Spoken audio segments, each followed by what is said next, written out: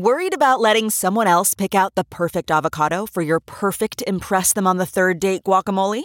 Well, good thing Instacart shoppers are as picky as you are. They find ripe avocados like it's their guac on the line. They are milk expiration date detectives. They bag eggs like the 12 precious pieces of cargo they are. So let Instacart shoppers overthink your groceries so that you can overthink what you'll wear on that third date.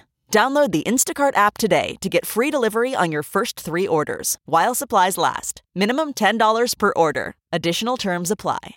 This podcast is brought to you by eHarmony, the dating app to find someone you can be yourself with. Why doesn't eHarmony allow copy and paste in first messages? Because you are unique, and your conversations should reflect that. eHarmony wants you to find someone who will get you. How are you going to know who gets you if people send you the same generic conversation starters they message everyone else? Conversations that actually help you get to know each other. Imagine that. Get who gets you on eHarmony. Sign up today. The following podcast is a Dear Media production.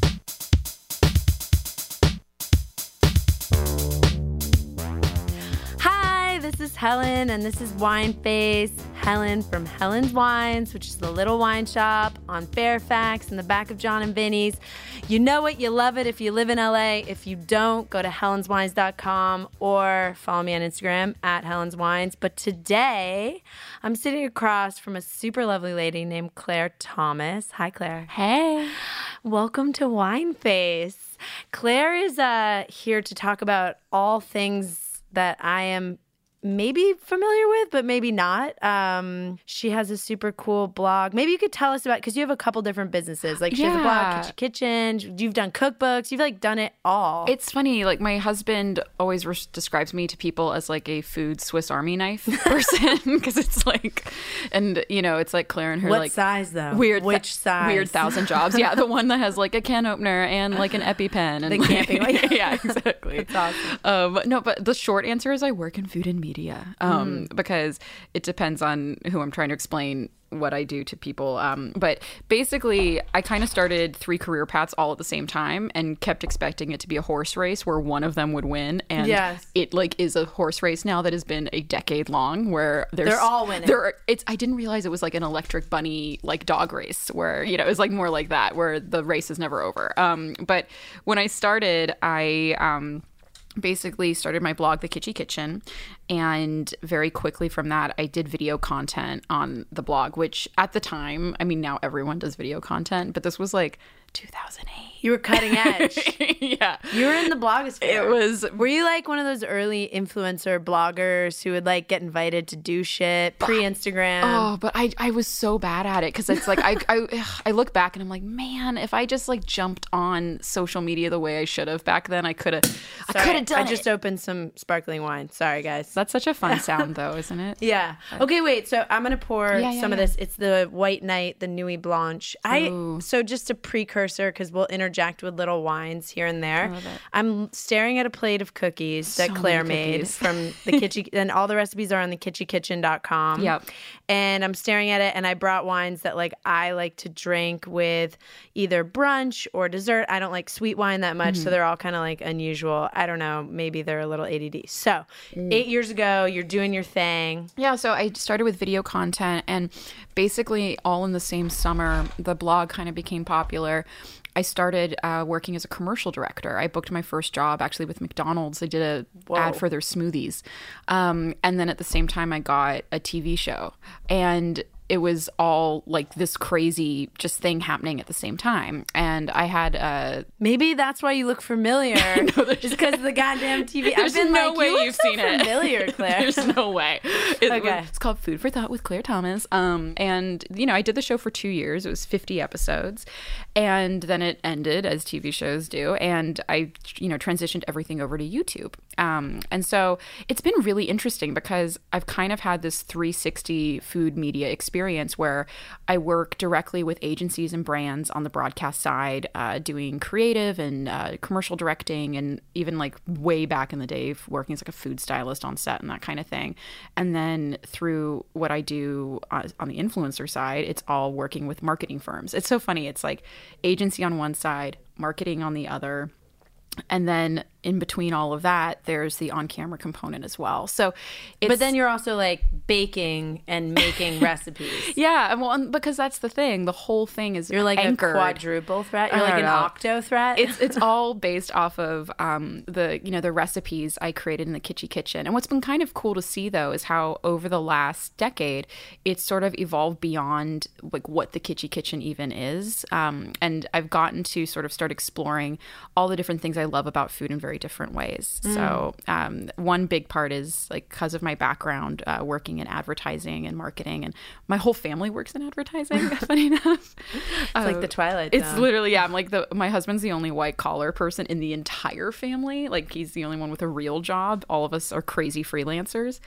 And so for me, I always have loved working with brands. And so Sweet Laurel is sort of my foray into doing that personally, where like I saw this amazing thing my friend was doing. Her story was so inspiring. And I saw, oh my gosh, there's like, this could be a real thing. So you guys are partners in Sweet Laurel. Yeah. And is she more like it's her recipes on that end and you're just helping like put the vibe in the world and help with the cookbook, and you guys are like partners in the business of that bake? Because Sweet Laurel is a bakery, but it's vegan? No, gluten-free? Yeah, it's grain-free, refined sugar-free, and dairy-free. Oh my goodness. I know, it's a lot of things. But no, for us on that, it's really interesting. Having partnerships that are also friendships can be very, very complicated. And what's really amazing about Laurel and I is we both have such different skill sets that it's kind of funny. Our friendship Venn diagram's very tight. Like we're both basically 85-year-old women, but our professional Venn diagram is like two spheres that are like on opposite sides of the room, which is great because Laurel is an amazing teacher. She's very charismatic. People really just love hearing what she has to say. I love that. She's so good at like kind of, I would almost say like sort of the like evangelism side of the brand, in the sense of like introducing people to the idea of what Sweet Laurel is, explaining the concept, sharing her healing through food journey. Like all of those things are so inspiring. My side of it is what I would describe more as like almost like the creative direction. So everything from like ideating like what the aesthetics are, the packaging, messaging, and then like kind of like big picture business stuff. And then so rad. Yeah, it was my one like little boots on the ground thing I've been very excited about getting to do is, other than like the packaging, but the store itself, and getting to, you know, really sort of be very much central to the design of it. There is a store. It just opened. Oh, yeah. shit. Congratulations. Thank you. Good thing we popped this bubbly. I mean. But so that's your project with her. But like your day-to-day focus, that's like your personal passion, is Kitschy Kitchen. Yeah, well, Kitschy Kitchen is sort of like the, I guess the hub. It's like where everything connects back to it. And that's been what's so interesting, is just like, you know, it started as a blog, and now the blog obviously is still there. I still post to it. It's still the anchor of everything, but my day-to-day, it's literally different every single day. And probably my favorite thing I've gotten to do in the last few years, other than Sweet Laurel and working on like brand content and that kind of thing, is my podcast on food history, because I'm a huge food history nerd. Oh my God. What's the podcast? It's called A Time and a Plate. A Time and a Plate. I love this. It's really nerdy. Food history is so cool. I haven't listened yet, but I really am going to. We were talking earlier about the history of oysters. We don't need to make this about that, but we could though. Yeah, we could. We totally could. We could digress. Okay, so just about the wine, I tried to bring like 4 unconventional wines to pair with your cookies, which I've never had. Not to make it all about food and wine pairing, but I think it's kind of cool to just let the people know what we're about to do. I love this because every year I have a ladies only cookie swap. Oh my God. It's very fun. And you're invited, by the way. I want a cookie swap. I need your email so I can invite you. But you can have it. Because I'm opening the second sparkling. And it's really fun because for me, it's my one big social event of the year. I'm actually like a terrible introvert. And I love that it's girls only, because for me, it's like the one time I actually can connect with all my girlfriends and we really can see each other. And it's literally an excuse to just like, everyone brings cookies. I have like a hot cocoa bar. And then there's always wine. But pairing wine with like a variety of unknown cookies is very challenging. It's a challenge. Yeah, and so I'm very excited about this. I know. Okay, so the Nuit Blanche that Bernard Vallet, that's what's in the glass. Yeah. It's made from Gamay, which is kind of unusual in Beaujolais in France. I was thinking this or the Voria with the alfajores. Ooh. Craig's favorite. Is Craig your husband? Craig is my husband. Yeah. Shout out to Craig. I feel like I've referenced him without mentioning that, like, that is my husband. So the Nuit Blanche is like, it's made kind of like a traditional champagne, but it's unfiltered, super clean, organically farmed, biodynamic practices in place. And I was just like, I like having something crisp and clean when I'm eating sweet things. Yeah. I'm not a sweet person. So we're going to try the Nuit Blanche with, which cookie? This so one, the right? alfajore is the one with the dulce de leche. Oh my God. So an alfajore. I might have totally fucked it up. I don't know. Yeah, tell me the history of this cookie. Yeah. So, I'm going to try it right now. It's very popular in Latin Central, like Latin America. So like Mexico, Central America. It was so good. I'm sorry. Well, it's only made of good things. Oh so my God. it's like, oh my God, next level. it's so fun. Oh, it's like creamy and sweet. Then there's salt. It's dolce me all over. No, it's I'm all trying the with one. things. But it's very popular in South America. And so my husband fell in love with them when he spent like quite a bit of time in Argentina. And so I love them because it's basically a shortbread cookie dusted in powdered sugar and filled with dulce de leche. And I just think that combination is so wonderful. And I love like balance in my sweets. Like I'm the same way where I like sweet, but I would not describe myself as like I'm not a sugar person. Like I like sweet. I don't crave sugar. Yeah, it needs to be balanced. Like I like I love a little bit of salt in it. Yes. I could eat like 20 bowls of Thai food and then like one cookie, I'm good. It's actually not surprising that. I mean, I feel like when I think of Thai food and meaning any food that has that sweetness, gamay is such a great pairing with it. Yeah, right. Because it has that fruit forwardness and like a little bit of funk. That's kind of interesting. Exactly. And this is in a sparkling form, which I think just takes it to the next festive level this holiday season. Well, and also sparkling with fat is the perfect combination. Heaven. Yeah, like for me, this is like the bougiest thing ever, but like a bottle of champagne, a bowl of buttered popcorn, and that's the greatest thing ever. That sounds like I like to put brewer's yeast on my popcorn. Which is like heaven, which is like nutritional yeast, and it kind of has this cheesy flavor, and we melt butter and then salt and brewer's yeast. You're taking me back. Like there was a kid in my middle school class whose mom was like Very a little bit of a hippie. Yeah. And so shout out to my mom. She listens every week. There Thanks, you go. Mom. Yeah. I love hippie moms. Yeah. Or like pottery moms. She was like Upper East Side hippie mom in New York. So That's it's kind fun, of though. like, yeah. Well, that's like me growing up with like a Brentwood or like Santa Monica hippie mom. Yeah. Yeah.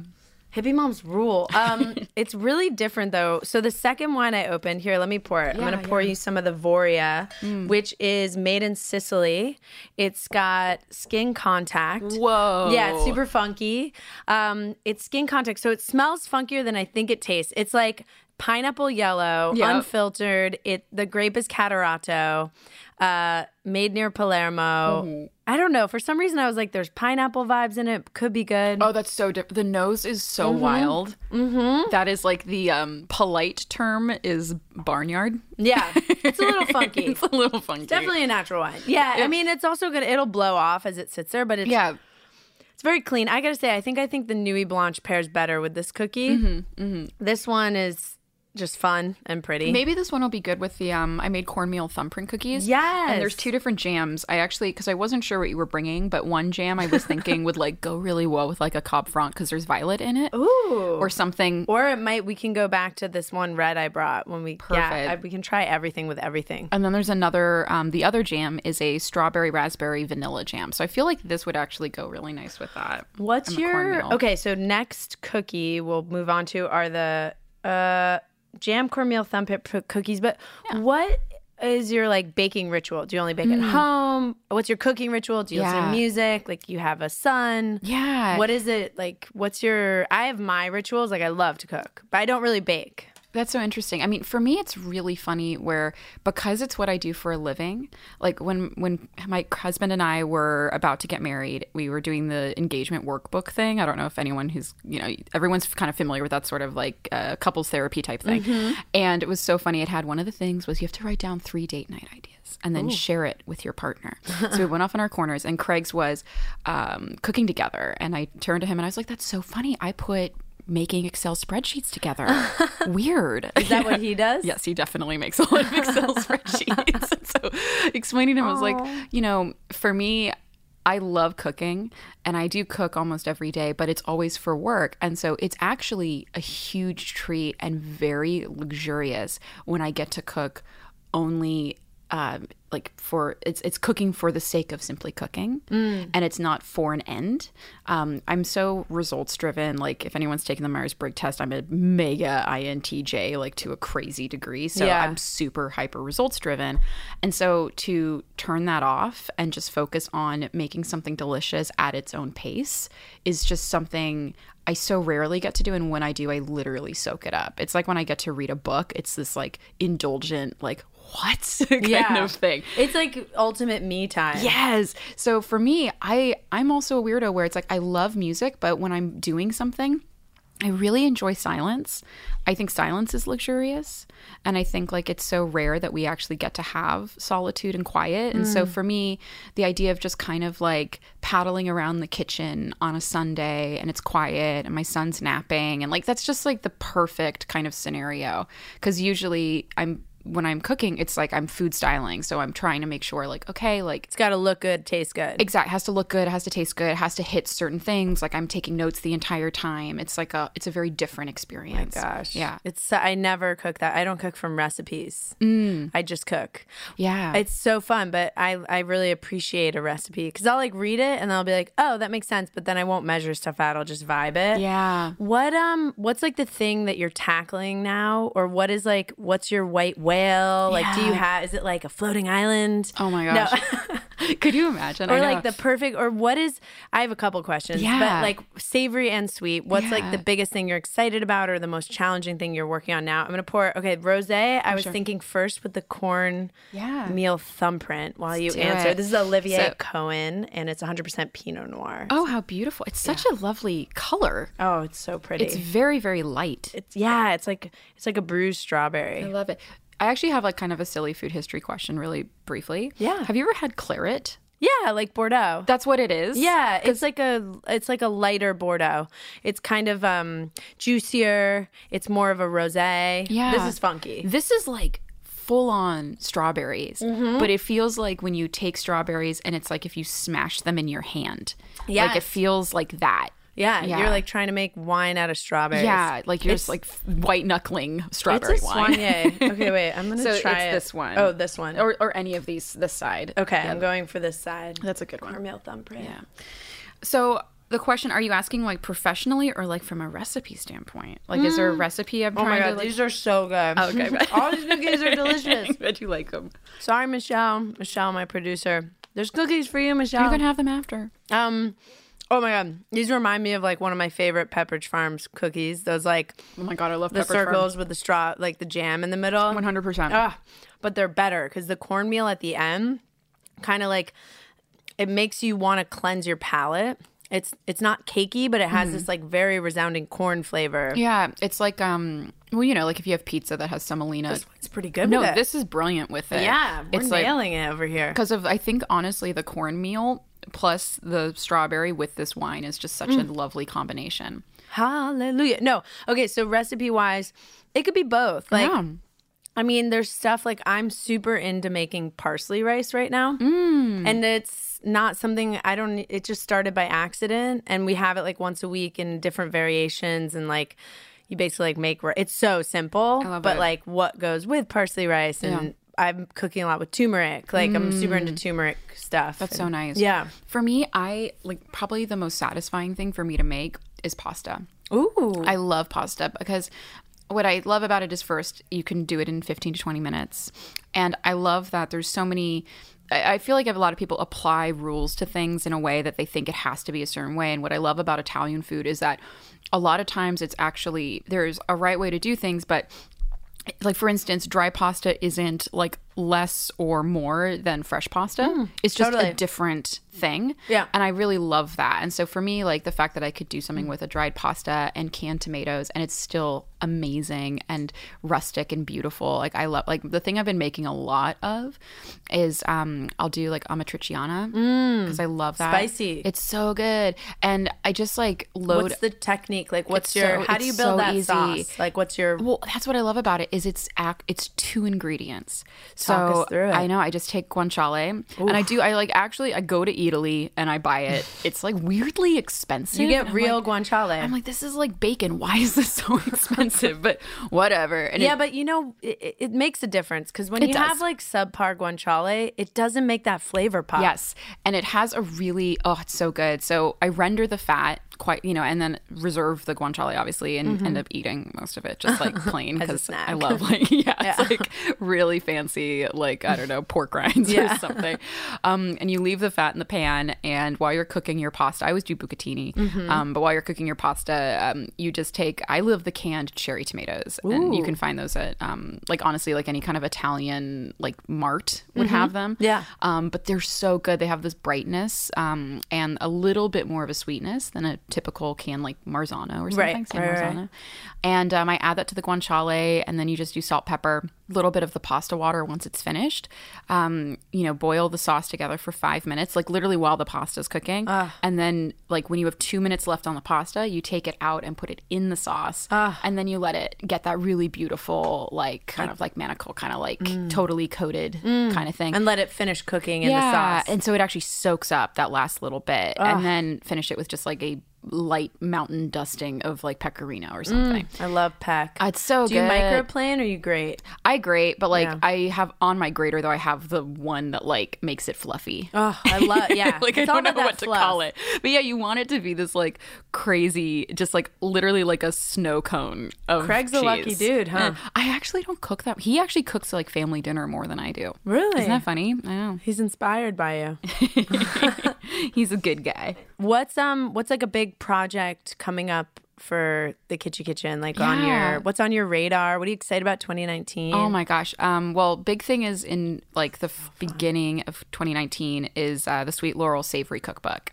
So savory. What? This is new for Sweet Laurel. This is very new for Sweet Laurel. We actually have a joke about like Sweet Laurel and Salty Laurel, how Salty Laurel's like our bitchy New York counterpart. It's like Sasha Fierce for Beyonce. Yes, it's definitely Sasha Fierce. So Salty Laurel. But yeah, like for Sweet Laurel Savory, you're going to see things like bagels and pizza and like hamburger buns and really fun stuff. It's still the idea of it all comes from the oven. It's all these beautiful baked goods, but how can you do it in a way that is grain-free, refined sugar-free, and dairy-free? Because the way that it's funny, I don't have any food allergies. Laurel does though. And the reason why I'm so passionate about the story and narrative of Sweet Laurel is because I think that everyone should be able to enjoy good food, regardless of what path you're on. Totally. Like if you have allergies, if you're just trying to like, your body just needs certain things, like there's no reason for you not to enjoy delicious, beautiful food. And for us, it's really about that. It's about accessibility and making sure the food is, just it's emotionally satisfying as well as. I love this. Yeah, because like, I don't know, like you and I feel like, because you grew up in New York, right? So, like there was that time period in the early aughts when like gluten-free baking was becoming more of a thing, but it all tasted like garbage. It was like a joke. It was gross. Yeah, it was like, oh, I'm sorry for you vegans. And you were like, ugh. Yeah. Like you celiacs. You're just like, felt bad for the kids who had it. And it was always that sad, lonely, like individual cupcake, and everyone else had the real cake. Yeah. And so for us, like it really is about like, no, there's one cake everyone can enjoy, and no one's sacrificing. You wouldn't know the difference. Exactly. Yeah, that's really, really important to us. I'm like borderline obsessed with the British Baking Show. Who isn't? It's the best show ever. It's so good. So we're watching the new season, and they did like a vegan week, which I thought was really interesting. And I was so inspired. The most inspiring part for me was this zero waste concept on the chickpeas. Yeah. Where they didn't actually use the chickpeas. But I was like, oh, the next time I use canned chickpeas, you can use that liquid and you can whip it into a meringue. And then you can bake it and make like a pavlova. That messes me up. Like when I first heard that you could make, what's it called? It's like fava or something. Yeah, but it's like it's the leftover liquid. It's like Ferber. Here, let me pour you a little of this right, because you should try it with the thumbprints. Yes. Because it's made in Mexico. Hecho en Mexico. Oh. And it's made by Beachy, and they're in Baja, and this is a grape called Listan Prieto. Oh, this is amazing. Smoky, gamey. I also was thinking about this with the chocolate, which we'll get to. Oh, this is going to be so good with the chocolate. dark chocolate sables, but I think it kind of works with the jam. I love Mexican wine so much because it's so playful. Like yeah. they will do like crazy Swiss varietals, but it's done like in the middle of the desert. Yeah. So you end up getting these really crazy results from it, which I love. It has this kind of like, I don't know, it's like really diverse, and it has this like sort of exploratory feeling to it that's so fun. Oh my God. Okay, I just grabbed a Chocolate sable. dark chocolate sable. How long is the process of refining these recipes for you? And what are they based on? Like family, Honestly, things you love? sorry, I feel like the mic is hearing like crunch, crunch, crunch, Yeah, crunch, that's crunch. okay. Everybody should be crunching on these kitchen. Cookies. You can go to the website and you can cook these cookies, which is amazing. And especially for the holidays. I love cookies around the holidays. It's good, right? Is there a low amount of flour in this? Yeah, there's not very much flour. None of these have that much flour in them, actually. Literally, I It's could eat mostly like 20. butter.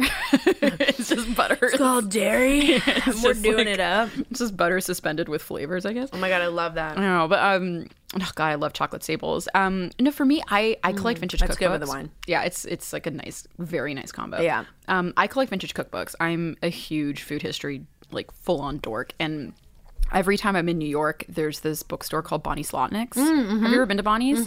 It's like out of a Nancy Meyers film. Sorry, my mouth's full of sable.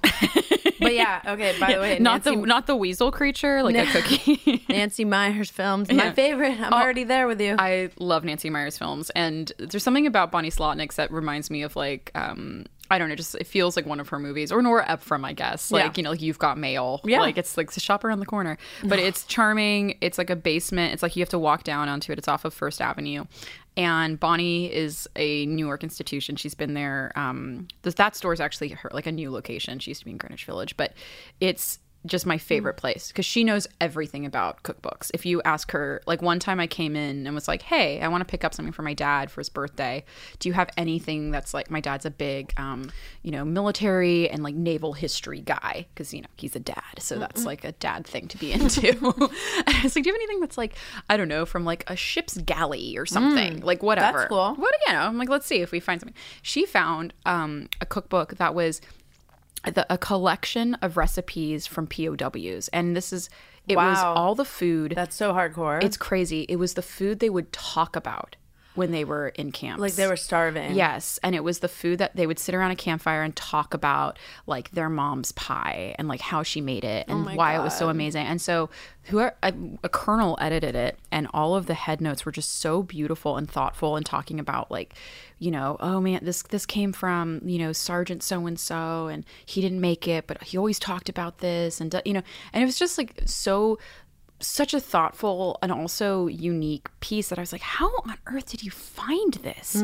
But she just, you'd ask her and she will like sort of just will to power these beautiful things from her collection. And she's just so interesting. So for me, I always look to the past to get inspiration for the food I'm making because I think there's so much wisdom there. And I mean, farm to table is like not a new concept. Like so much of it. No. The biggest shift, it actually like cookbooks from the 30s and 40s have a lot of similarities to cookbooks today, and even like voices. Like I feel like MFK Fisher could be a food blogger today, and it would be just as resonant. Totally. Well, life is cyclical, right? Yeah. It's like the dialectical. I'm just like terrified of when it will go back to like mass production of everything and like ease. I mean, there will be some advance in technology that will create some. I mean, I'm assuming in the next 40, 50 years. Yeah. Some sort of like version of a TV dinner. And I think it'll be like nutritional biscuits. Like Soylent totally freaks me out. I feel like maybe. I think Soylent's so weird. Also, why would you name it Soylent? It's so nasty. Well, also like they're building in Venice. They're like, where's Soylent? But also like Soylent Green. Like I always go, I'm like, wait, is it people? Yeah. Like, that's always where I go with it. But that's so funny. One of my favorite things about, I guess, like thinking about history and futurism, I find futurism so fascinating, and like everyone's sort of concepts of what the future will look like. And I love how like the Jetsons 2001 concept of like us having a Thanksgiving dinner and a pill, like that kind of, completely never happened. And being totally satisfied by it. Yeah, exactly. But what I feel like always gets left out of the mix is this idea of human beings and like the poetry of humanity, which is that for us, food is poetry. It's a form of expression. It's a form of memory. And it's like an actual, so there's this thing where like, I don't know, there's like a sacredness around food, but because it is like a daily thing, it's a unifying thing. Everyone has to do it. And it's something that can be high art, or it can be as basic and primal as you want. And there's not really any other art form that really, like maybe music kind of matches that. And I feel like it's so interesting how when you see like sort of projections of like food in the future, it kind of forgets that sometimes. And it's like, I don't think people are ever going to let go of that aspect of food. No, because it can be personal and communal too. Which so is, it's like, it's such a, it's endlessly fascinating to me. I think people always ask me like, what's your favorite thing about wine? And I'm like, the community aspect of it, that like I'm rarely drinking wine alone. I'm always drinking wine with other people. Like it's always like sharing the experience of that winemaker, the story of them. That's amazing. The food that we're having with it, which I think sometimes gets lost for people. Yeah, well, and I think for me, that's why I actually, it's funny, I got into food history before I got into food because I was a history major in college. And I found food a really beautiful way of studying history because it immediately brought the humanity of everybody forward. Because if you look at the past, you know, a lot of times it'll be a lot of dates and a lot of people, and you see these black and white photos or these paintings, and you have no idea, you know, they're wearing weird clothes. Like what does it all They mean? all look unhappy, you know. But then when you know, find out like what, for instance, like Alexander Dumas was a huge foodie and wrote a cookbook that got published after he died, you know, and like you just read his like favorite recipes and about the dinner parties he would throw, and all of a sudden you're like, oh, I know a guy like that. Like, you know, you kind of, it just makes everybody feel, I don't know, more relevant and more personal. I agree. You don't have to be like a chef to be an expert, I think is something, you know, or to be passionate or to have like a voice that's legit. Totally. Yeah. What, I know you said you like quiet in your kitchen zone, but for the listeners, you know, what's either it's an entertaining or like a life hack that like having the kitchen, like you've come to realize could be to do with your baby. I don't know, like something that advice you can pass on. Yeah, well, the holiday seasons are upon us. Oh, man. So I feel like even if you're an introvert like me, you are hosting. Like you are going to parties, you're having parties. And for me, it's funny because of, you know, just like being a shyer, more reserved person, like I actually tend to kind of think about events in a way of like, okay, how can I get like the most bang for my buck? I don't want to be stuck in the kitchen slaving away. I want to be able to actually enjoy myself. I want to be able to enjoy this food. So I have a few rules that I've established for myself. So one is I have a 3-to-1 rule, which is for every one hot thing I'm making, there's 3 things that are either, you know, room temperature, straight out of the fridge, made ahead of time. Like, I love that rule. Yeah, because like otherwise, like, what are you doing? 3-to-1. Yeah, because you will like be. I'm very similar. Yeah, because you'll just it's. You'll be cooking the whole time. Exactly, and it's stressful. The and timing then, like, of it is little stressful. resentment creeps in, and you're like, whose party is this anyway? Exactly. You're like, I hate all these people. Get out! I'm tired. I'm never throwing a party again. The other one too is being like very open about needing help, and so for me, I always have a couple friends come over before I have a party. So it's like I'll have like 2 or 3 girlfriends with me, and they'll just help with things like, oh, I'll like light all the candles, I'll get the Spotify figured out, I'll, you know, chill all the wine, like whatever it is. But it's so nice because then the thing that I always fail at is it's like that last 5 minutes when people start arriving and I realize, oh my God, I don't have like any makeup on my face and there's no music, and did I light a candle in the bathroom? You know, it's like all that kind of stuff. And so to me, having that help beforehand is so important. Like, and so asking for it, and also asking for people to stay late and be like, can you help me clean up? Like, that's good. Knowing where you need help and asking for it is like a sign of great strength. It's important. Delegation's everything. I feel like to be a modern woman, you have to know how to delegate well. So I'm obsessed with these cookies. I'm going to try and make them at home. They're easy, man. I think everybody else should make them. And these are good cookie wines, which I was like, it was kind of a dice roll. I'm super into like the beachy Liston pairing with the chocolate. I love maybe that my one. favorite. I think it was the most spot on. I think the strawberry one was crazy. Olivier though. Cohen Rosé with the strawberry thumbprint cornmeal. Those are really impressive cookies. Thank you. They're delicious. It's so funny because those are the ones that were the most stressful, where I was like looking at them. So my oven broke and I was shooting. It's the worst. I was baking these in my little like tiny Breville. Yeah, my literal like tiny like Easy college bake oven size. style. Yeah, like it's the size of a microwave. Well, you killed it. And I kept looking at them like, oh no, they're not working, but they did. So I'm so glad. They're so good. Yeah. Cookie Exchange 2018. Get on it, people. I know, and they're easy. Like, I don't know. I feel like there's this weird thing where people feel like they have to do stuff that's like really complicated and really like quote impressive. And the truth is there's nothing more impressive than something made simply well. Yeah. So just like stick to that. I also think a good takeaway is that you don't have to pair sweet wine with cookies. Yes. Or, I mean, that was intentionally something I did today, is I didn't bring anything sweet. I just brought everything that we tasted was technically dry. And I think it didn't necessarily like, it's not going sweet with sweet, but it enhanced the more nuanced flavors of each cookie, like the secondary notes. Yeah, it brought out the nuttiness, the saltiness, any kind of savory quality, or like bitter, like the bitterness from like the cocoa and stuff like that. Like, I think, all of that stuff came through, and it made the cookies feel more elegant, which I love. Oh my God, I love this. Claire, thank you so much for coming on Wine Face, making everybody hungry for cookies. Well, thank you so much. This was so much fun. And so if people want these recipes, they just go to the Kitschy Kitchen. Exactly, yeah. And it's also in the description. Yeah. We have the little links. We'll have the links to the cookies. And thank you so much. It was so nice to talk to you about this stuff. I love it. I feel like we could talk for hours about food. And now we can talk about slightly terrifying. Yeah, after this we'll talk about oysters for like an hour and a half. It'll be great. Sorry guys, you can't listen to that. This was Wine Face. Helen from Helen's Wines, bringing it to you, some cookie wine pairings. If you want more info, go to Instagram at Helen's Wines, go to our website, helenswines.com. Join the wine club. It's the best thing ever, the best gift that you could. I think you're in my. Are you? Probably. Are you in my wine club? I think I'm in your wine club. I think that might be. Maybe that's how we know each other. Yeah. Okay. We couldn't figure it out. It's your name, I think. I was like, are you in my wine club? Are you on my newsletter list? Yeah. Okay, get after it, everybody. Thank you so much, and have a good day. You too. Bye.